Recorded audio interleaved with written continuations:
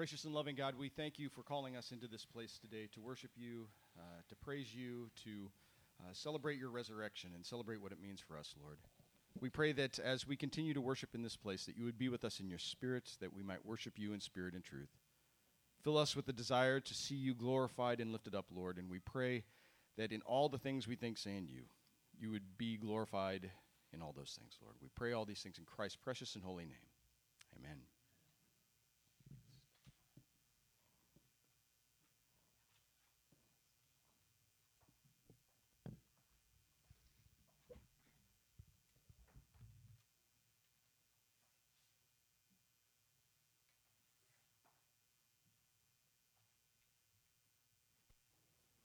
Good morning.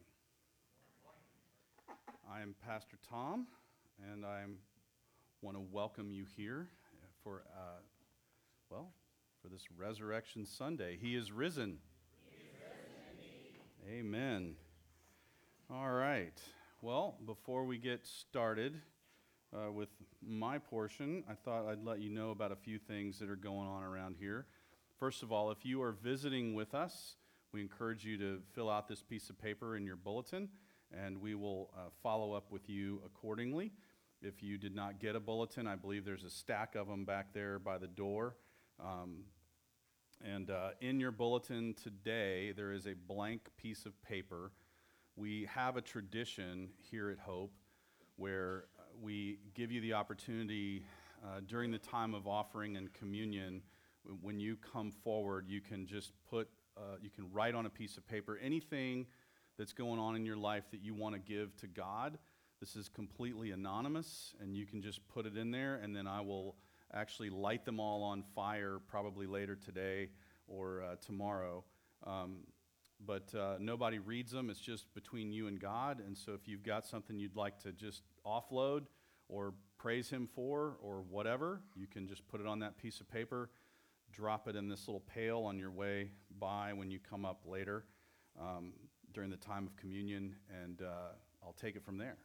So, all right. Also, a good way to communicate prayer requests with us is this also on this form in your bulletin. Just fill that out and let us know what's going on in your life and how we can be in prayer for you. We take those very seriously and actually appreciate it when people share those things with us, and we can be in prayer for what's going on in the real world. All right, so a couple things let's talk about. We have, after church today, we have an Easter egg hunt. Yes, it should be fun. Should be fun. Maybe next year we'll have an adult Easter egg hunt as well. Sort of a full contact Easter egg hunt or something. I don't know. We'll see. Calvin's like, yes, please. Yes, please. Then let's see. We have a couple of different groups that are forming that are already kind of starting to meet for Christ-centered relationships. And we have a group of women that is meeting on Monday nights for that purpose. We have a group of men that meet on Wednesday nights for that purpose. And then we have a Tuesday night Zoom Bible study that's off on a break this week, but we'll resume another presumably 6-week run from that point next week. That's on Tuesday nights. That's when our Tuesday night Zoom Bible study is. It's on Tuesday, yes. Then, let's see, we have a men's night coming up on the 14th. That's this Friday, right? Anyone? Yes, this Friday. So we will cook. We will start getting stuff ready around 5. You're welcome to come up and hang out at that point. We will serve dinner somewhere around 7-ish, and then we will gather for fellowship and some Bible study and discussion after that. So that's coming up Friday. We have a congregational meeting a week from today on our actual birthday, believe it or not. Hope Church was born April 16th of 2000. Woohoo!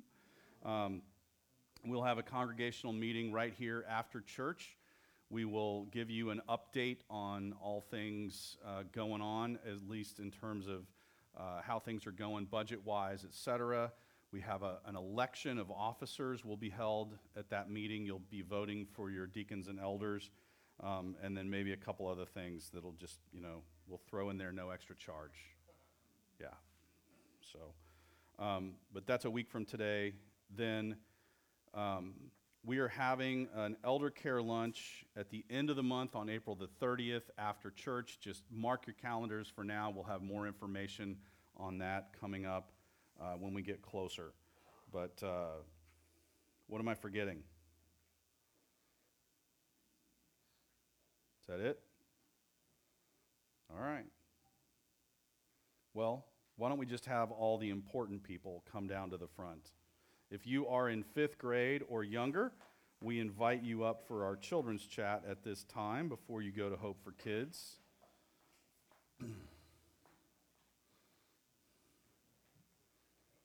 Good morning. Yeah, coloring. How's everybody doing? Well, happy Easter. Why do we celebrate Easter?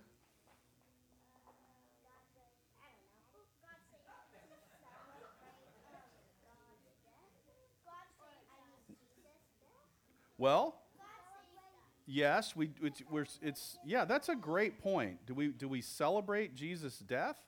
Well, so Easter is the celebration of his resurrection. So after he died, he came back to life on a Sunday morning, first day of the week. He came back to life. Yeah, well, he died because he loved us. And then on the third day, he rose again from the dead. And that means that God has the power of life. And so we celebrate Easter because Jesus demonstrated to us that his love is stronger than even death. It's the strongest thing in the universe. Did you know that? The strongest force in the universe is love. That's pretty cool. So, yes. The two dinosaurs are watching me? Okay. So, can you tell me what a promise is? What's a promise? It's where you, let's say someone told you to do something and you do it. Yeah. That is a promise. Okay. So someone tells you they're going to do something, and then hopefully they do it. They've made a promise, and then you expect them to do what they said they were going to do, right? Yes, sir. Trust. You have to trust someone who makes a promise that they're going to do what they said they were going to do. My cousin named Jack. That's my cousin. Yes, I know. You and Jack are cousins. That's cool. Jack is rocking a fedora this morning. All right. So, where was I? A promise. That's right. A promise. So, if I promised you that after church today there would be an awesome Easter egg hunt, what would you expect to see when you go outside after church today? Eggs. There better be eggs, because I'm promising you there's going to be an awesome Easter egg hunt after church today, right?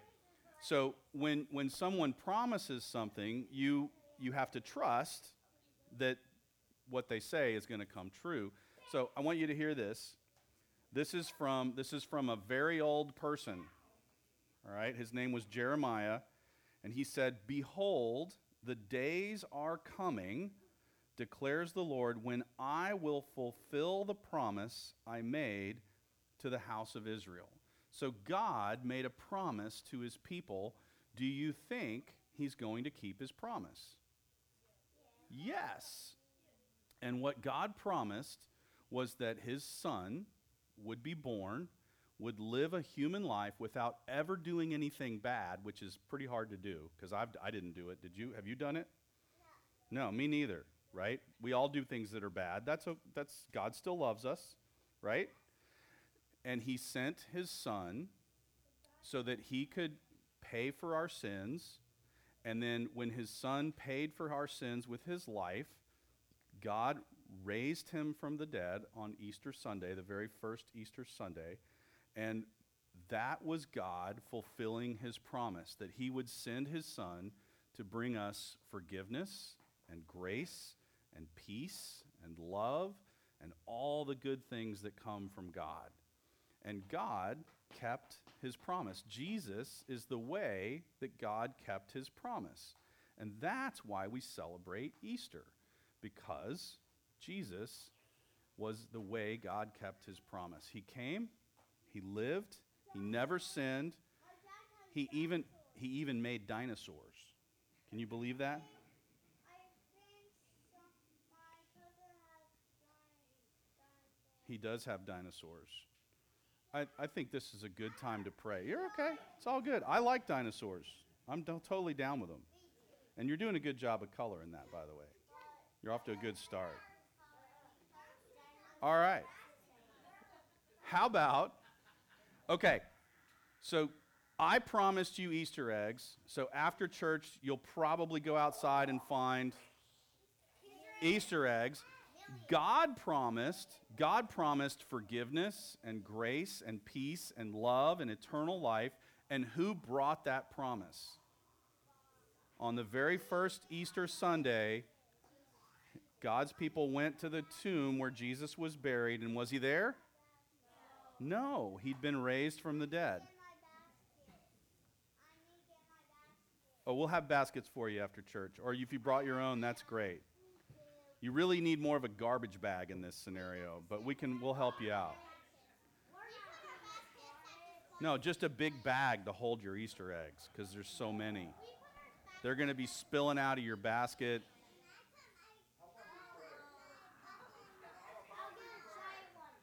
How about we pray? Dear God, we thank you that you are the God who keeps his promises, that you made promises to your people long, long ago that you would send a Savior, one who would come to this earth, who would live a life with no sin, and who would offer that life as a sacrifice for our forgiveness. We thank you that he did not stay in the grave, but that he rose again to demonstrate to us that you are the God who has power over life. And so, Lord, we thank you for that gift, for keeping your promise, and I pray your blessing over these children as they study more of your word and Hope for Kids today. Fill them with your Holy Spirit. Lead them into a deeper understanding of how much you love them through your Son, Jesus Christ. And we pray for their teachers. We pray all these things in Jesus' name. Amen. Y'all have a great time in Hope for Kids. I'm glad you're here. Jack, what kind of dinosaurs do you have? What kind? Is that a... I think that's a Acrocanthosaurus.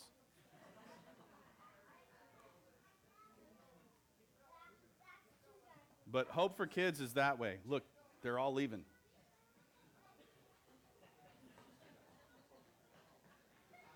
I mean, we can stay and talk dinosaurs all day long. I survived. God is good. All right. Will you join me in prayer as we prepare our hearts for God's word this morning? God, our loving Father, we thank you for the gift of your word. And as we open your word, Lord, we pray that you would open our hearts, that you would speak to us this morning. And Father, we lay at the foot of your cross the burdens of our hearts, that we might be more free to hear you this morning. We give you our sins, our disappointments, our failings, and we thank you for the forgiveness, mercy, and grace that are ours in Jesus Christ.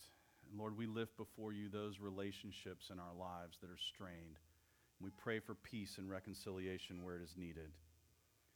We lift to you those whom we know and love who are sick or recovering from medical procedures or facing uncertain diagnoses. And we pray your healing mercies over those we know and love. Lord, we lift to you our country at every level of government, those elected and appointed, And we pray for wisdom and discernment in the decisions that are before them. We lift up our men and women in uniform. We ask you would watch over and protect them. We pray that you would especially be with those who are in harm's way. Bring them home safely. And Lord, we lift up those who've returned home from their service changed as the result of the sacrifices they made for our freedoms. And we pray that you would use us, your church, to minister your healing to them, mind, body, and soul. We lift up your church here at Hope around the world this morning as churches all over the world assemble to honor and glorify you and celebrate the resurrection of your Son, Jesus Christ. We just pray your blessing over all of those places where your word is going forth in this world, and we just pray that it would not return to you empty. We lift up those missions that we support in Guatemala and Laredo, in Cuba, in Lebanon, and elsewhere in the Middle East, and we just pray your blessing over all those works. We lift up the church plants that are going on in our denomination in Texas, in New Braunfels, in Austin, and in Dallas, and we just pray your hand upon those young works. And Lord, we thank you again for this time to be together. We pray that you would speak to us through your holy word by your Spirit. In your Son's name we pray. Amen. All right. So, we are we're starting a new series of messages today, and it's called Crystalized. We're looking this time at the New Testament, and what we're trying to do is simplify the New Testament down into a few basic themes. What are the central themes of the New Testament? What is the message that God is trying to convey? What is he saying to us in this portion of his word? Some of you may remember we did a series called Crystalized on the Old Testament back in January, and we looked at 7 different ways in which the themes of the Old Testament present themselves and play out. And now we're going to do something very similar, but for the New Testament. And so in preparing this, we thought it would be good to start with the theme of fulfillment. One of the themes of the Old Testament was God's covenant promise to his people. And so as we look at the New Testament, we're going to begin with this idea of fulfillment. How did God fulfill the promises that he made to us in the Old Testament? So, all right. Hey, Kevin, if we are screenless, can you make sure everybody has a bulletin? Can you just walk around with some of the bulletins if anybody doesn't have one? Just raise your hand and Kevin will bring you one if you don't have one. Or, if you prefer, you can reach under the pew in front of you or the chair in front of you and grab a Bible and try to follow along, but we're going to be jumping around a little bit. You're going to have to reach back. Yes, okay. So, all right. The theme that we're looking at today is that of fulfillment, and we're going to start with an Old Testament verse, just one verse. I read it to the kids, but it's from Jeremiah 33:14, and it says this: "Behold, the days are coming, declares the Lord, when I will fulfill the promise I made to the house of Israel and the house of Judah." So, just to be clear, God, throughout the Old Testament, has been promising something for his people. That something is ultimately the Messiah, the one who would come to bring peace and rest to the souls of God's people. And so we have this idea embedded in the Old Testament that God is promising something and that he will eventually fulfill his word. So we come to the first book of the New Testament in the first chapter, and you will see these words in the Gospel of Matthew starting in the second half of verse 20. I'll just read them now. "Joseph, son of David, do not fear to take Mary as your wife, for that which is conceived in her is from the Holy Spirit. She will bear a son, and you shall call his name Jesus, for he will save his people from their sins. All this took place to fulfill what the Lord had spoken by the prophet. Behold, the virgin shall conceive and bear a son, and they shall call his name Emmanuel, which means God is with us. So you can see that from the very beginning of the New Testament, there is this idea built in to the fabric of the New Testament that God has or is fulfilling his word, that he has made all these promises through his prophets and the Old Testament, and he is now about the business of fulfilling them. And you see the angel talking to Joseph and telling him what is going on so that he would understand that God is fulfilling his promise through his soon-to-be son, Jesus Christ. All right. And just in case you're wondering, there's about 12 more times in the Gospel of Matthew, that's just the first of the 4 Gospels, where Matthew uses that language of this took place to fulfill. He says that phrase about a dozen more times in his Gospel. He's very interested in the ways in which the person of Jesus Christ is fulfilling the Old Testament prophecies about God's promises to bring forgiveness to his people. Then there's the words of Jesus recorded in Matthew chapter 5, verse 17, which may actually be the most important words of fulfillment in the New Testament, and I'll read those to you now. Jesus said this, "Do not think that I have come to abolish the law or the prophets. I have not come to abolish them, but to fulfill them." And so you see Jesus actually articulating that he understands his purpose is to fulfill the promises of God. That God made these promises that he would send a Messiah, that he would atone for his people's sins, that he would bring peace to the hearts of his children. And Jesus fully understands his mission.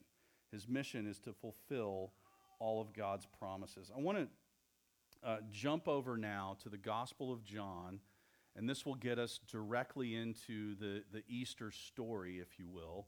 And I've just clipped some excerpts from the 19th chapter of the Gospel of John. I encourage you to read the whole thing, to read the whole Easter story as it occurs here or anywhere else in the Bible. But for now, for the sake of space and time, I've just sort of clipped out the important little vignettes from the Easter story that apply mostly to this idea of fulfillment. So we're going to come first to a scene where Jesus is on the cross, and the soldiers who've performed this incredibly cruel method of execution are now trying to figure out what to do with his clothing. And so they have a problem because apparently Jesus had pretty nice underwear. I'm just saying. You'll see it in here. That's supposed to be funny. You can laugh. Thank you. All right. Okay. So I'm going to read first from John 19, verses 23 and 24, and then we're just going to keep going all the way through these little clips. When the soldiers had crucified Jesus, they took his garments and divided them into 4 parts, 1 part for each soldier. Also his tunic, but the tunic was seamless, woven in one piece from top to bottom. So they said to one another, "Let us not tear it, but cast lots for it to see whose it shall be." This was to fulfill the scripture which says, "They divided my garments among them, and for my clothing they cast lots." So the soldiers did these things. And I'll just pause right there. 1,000 years earlier, King David penned a psalm. We call it Psalm 22. And in that psalm, he literally said, "They divide my garments among them. They cast lots for my clothing." And he's talking about being pierced. He talks about being pierced in that passage. He talks about being thirsty. He talks about the agony of being in the throes of death. And 1,000 years later, Jesus is literally on the cross watching this psalm come back to life in front of him. Amazingly, when he when he was on the cross, one of the things that he cried out before he died was very simply this. He said, my God, why have you forsaken me?" Well, that is verse 1 of Psalm 22, written 1,000 years before him. And so he quotes it, and then he literally watches the rest of that psalm be realized, be lived out in front of him as he is dying. It's just one of the most amazing fulfillments in the Bible. And so here we have this depiction of the soldiers doing the exact thing that King David somehow visualized 1,000 years before. So I'm going to keep going from, now I'm in John 19:28 through 30. After this, Jesus, knowing that all was now finished, said, to fulfill the scripture, "I thirst." A jar full of sour wine stood there, so they put a sponge full of the sour wine on a hyssop branch and held it to his mouth. When Jesus had received the sour wine, he said, "It is finished." And he bowed his head and gave up his spirit. And then moving to verse 34, there were two problems that emerge if you read this whole passage. One is very simply that it's the sun is about to set. Jesus was put on the cross somewhere between noon and 1, and the sun is now about to set, and he's passed away, and the Jewish people want to get their dead buried before sunset because you can't work once the sun sets on a Friday. And so there's this urgency, and this is going to sound really terrible, but it was considered a mercy in this time period. A crucifixion could last for days, actually. A person who was in good shape and good health could actually linger there for a couple of days, 2 or sometimes 3 days. And so the sun's about to set. There's an urgency among the Jewish people to get their dead down and buried so they can go have their Sabbath. And at that point, the two individuals on either side of Christ who were being crucified are, excuse me, it's a little bit bizarre, a little bit graphic, but the Roman soldiers come by and break their legs. And that sounds terrible, but that would have brought their life to a quick end because they could no longer stand up to breathe, and their crucifixion would take its course much more quickly. They get to Jesus, and they realize there's no need to break any bones because he's already gone. He'd already gone through enough suffering that day that his crucifixion did not last very long. And then you hear these words, "But one of the soldiers pierced his side with a spear, and at once there came out blood and water.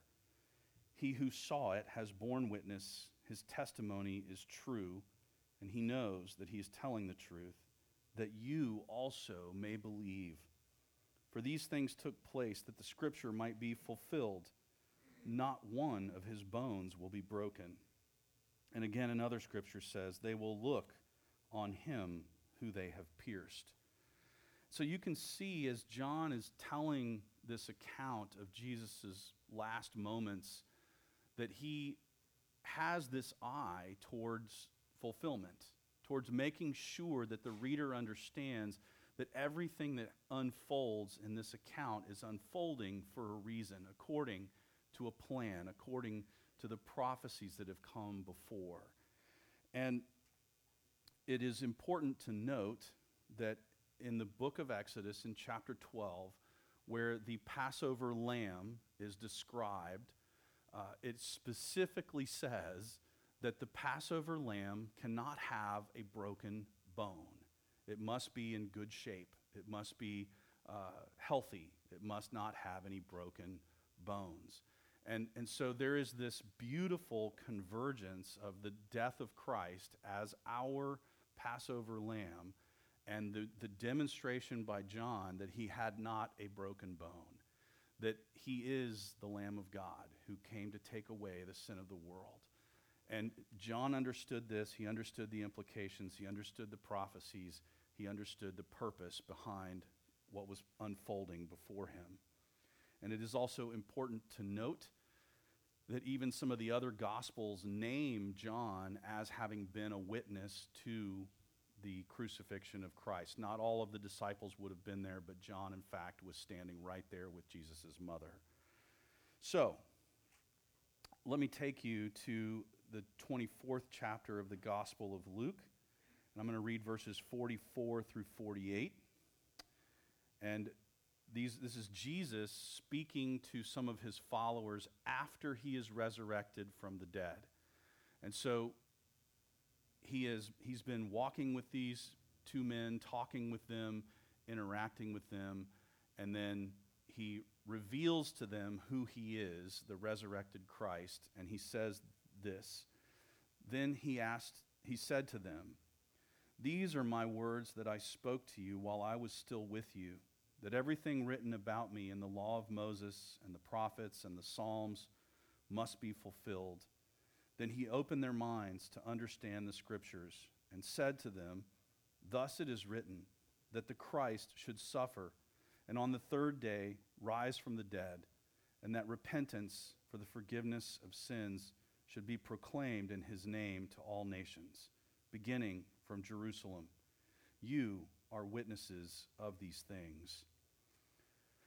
So here's a collection of scriptures from the New Testament that are all looking at the ways in which Jesus fulfilled God's promises to his people. And so I just want to take us through what we can sort of glean from these verses this morning.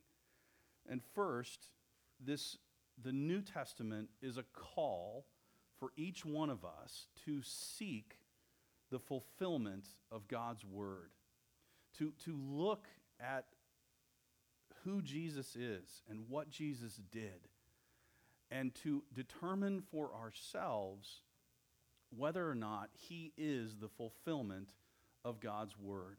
That we should seek that question. We should seek the answer to that question. We should look for the promised one. That is the one that God promised from long before. That promised one, we're told in Matthew, as the angel speaks to Joseph, we learn that Jesus was born to save us. That is literally what the name Jesus means. It means he saves. God saves us. So Matthew, from the very beginning, is interested in the ways in which the birth of Jesus even is a fulfillment of the Word of God. That Jesus was born to save us, and at the same time, Jesus is God with us. This is hugely important. And I don't know that I could overemphasize this point. So God tells Joseph through this angel that the son that's going to be born to Mary, a son is a human, a physical human being, is going to also be a spiritual, eternal, holy being that we call God. That this baby will be both human and divine. He's not a God. He is the one true God who became human, who took on flesh, who was born of a virgin. This is an immensely important component of who Christ is, that he is the fulfillment of God's word, that he is both fully human and fully God. So we see this from the very beginning, that he is the promised one. We're to look for the promised one, and God wants us to find the promised one. Jesus is not hiding from us. It will feel that way at times in life, I can assure you. It will feel that way. But in reality, he's right here.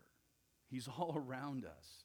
He's talking to us through his word, through his people.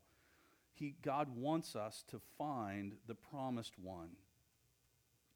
He wants us to follow the details. So this whole connection to Psalm 22, I really encourage you in your own time this week as you reflect over coffee or in bed at night or whenever, just open your Bible, read 2 chapters. Read Psalm 22 and read John chapter 19. And just watch how powerfully they dovetail into each other. Because what you're seeing are these incredibly small details that are in both of these scriptures that are brought forth in perfect harmony. It's miraculous is not too strong of a term.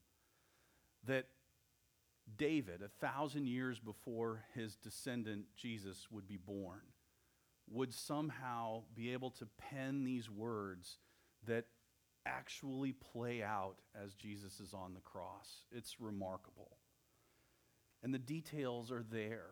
And God wants us to engage them, to read them, to think about them for ourselves. And what does this mean? If there's a God who can predict the future, who can overcome death itself, what does this mean for us? It means that we belong to someone who is all-powerful, who can do anything, who can overcome every obstacle in our lives. And that, well, we'll get back to that in a moment. But the other thing I want you to see in this passage, particularly in Jesus' words in Matthew 5:17, Jesus is the point of all Scripture. The entire Bible, although it's written by dozens of different people over thousands of different years, it is a unified whole, and it all points to one person. The Bible is either pointing forward to the person of Christ and his work on the cross and his resurrection from the dead, or it's describing him, his life, death, and resurrection, or it's sort of growing out of who he was, what he did, his death, and his resurrection. All of it either is pointing to him or growing out of what he did. It's all about Jesus. And I'll just tell you this, I hope that you find resources in your life that are helpful to your faith, and some of those may be online. Here's your litmus test. It's really simple. If you're doing Bible study, and the Bible study goes through a series of questions about God's Word, great. We should be asking questions, that's good. But if it never gets to the connection between the text and Jesus, that Bible study is not Christian. It might be Bible study. Like, what does it say? Good question. What does it say you ought to be doing? Also not a bad question. How well do you do that? How can you do that better? It never gets to the person of Jesus Christ. The purpose of engaging God's Word is to wind up at the foot of the cross, looking up and beholding the God who loves you, who went that far to gain your forgiveness, to extend to you grace, peace, joy, all the things you cannot attain for yourself. That's what God gives us. That's the purpose of engaging his Word, is to find his Son. It's all about him. It's all about what he's done for you, for us. So we must seek the fulfillment of God's Word. Open the Bible, read it, look at the details. Ask the question, how does this passage connect to the cross? Then we're to claim that fulfillment of God's Word, to accept for ourselves who Jesus is, to accept his finished work on the cross. John 19:30, very important words. As Jesus is passing away, he asks for a sip of something because he's so thirsty he cannot speak. They give him a little bit of vinegar, and he has just enough energy to say, "It is finished. It's over. I'm done. My work is complete." What that means for you and for me, our forgiveness is complete. The work needed to make us right with God is finished. It's done. You are forgiven. You may not feel like a holy person or even a whole person. Neither do I. Right? We are not the basis of our standing before God. It's the work of Jesus on the cross. And he said, he's done. You're good. You're forgiven. You have been changed because he finished his work as the Lamb of God who takes away the sin of the world. That's the broken bone illusion that John is giving in this account, that there's no broken bone, just like the Paschal Lamb, the Passover Lamb, the Lamb that brings atonement to God's people. And so we are to accept his finished work as the Lamb of God for our forgiveness. Okay.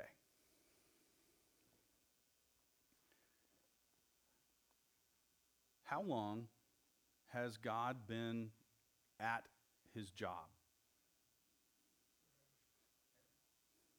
Okay, since before there was actually time, right? And so he's been at it. He gets to the cross, and what does he say? It's finished. I've done what I came here to do. And we are given this something that I don't know that I can fully define. But let's start with forgiveness. He has forgiven me for every ugly, selfish thing I've ever done. He has also forgiven others who have done ugly, selfish things against me.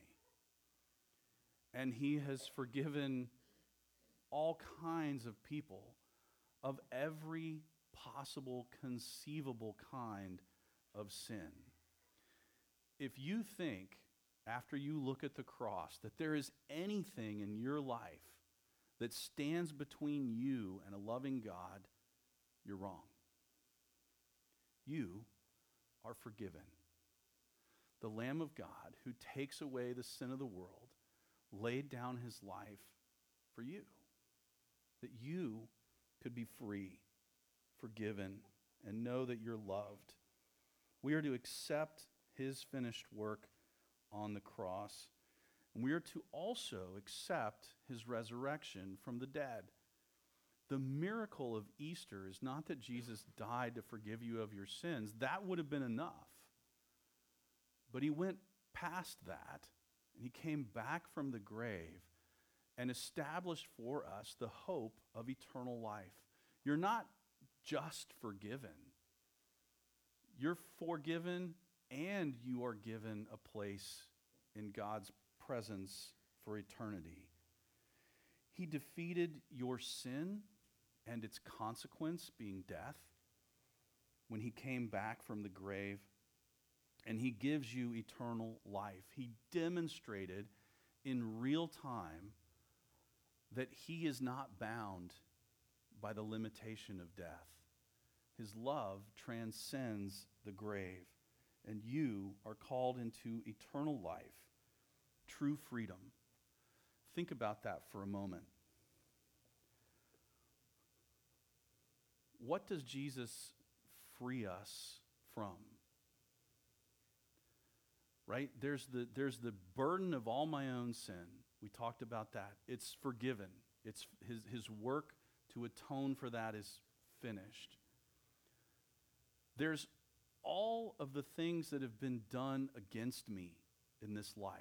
And we all have this built-in system of justice in our minds, right? You know what I'm talking about. When you are wronged, you know it. And if you're like me, you may speak up about it. Whether you're right or not doesn't seem to matter in my case. And all of this has been overcome on the cross. He's not just taken away my sin. He is taken away all the guilt, all the fear, all the shame, all the anger, all of the aspects of my own heart that are incomplete. He's finished. His work in me is complete. I don't fully realize that every day, but here we are in this state of spiritual freedom. That is yours to claim in Christ. Seek Him, claim Him, and spread the fulfillment of God's word in this world. Open the scriptures with others. Engage in God's word with other people in your life. Seek understanding together and demonstrate when you open God's word how it all connects to the cross, to His Son, to Jesus.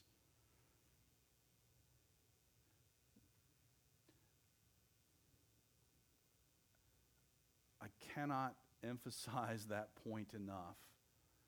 When you open God's word, the biggest question is simply this: how does this passage connect to the cross? Maybe it's a passage that talks about, I don't know, fear, Psalm 52. And it helps me realize that I have fear, that I live in a broken world where things can happen that I won't like. And yet, that very fear points me to the cross, to my need for love, for security, for hope. And so, whatever it is that you find in your Bible, just ask the simple question: how does this point to Jesus? And as you open the scriptures with others, as you seek understanding and you draw those connections, share Jesus with others.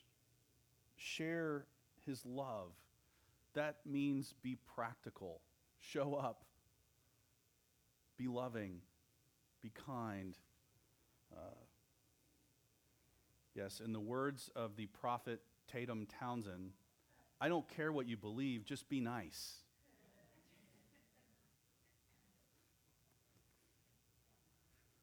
Did I quote you right? All right. Just making sure.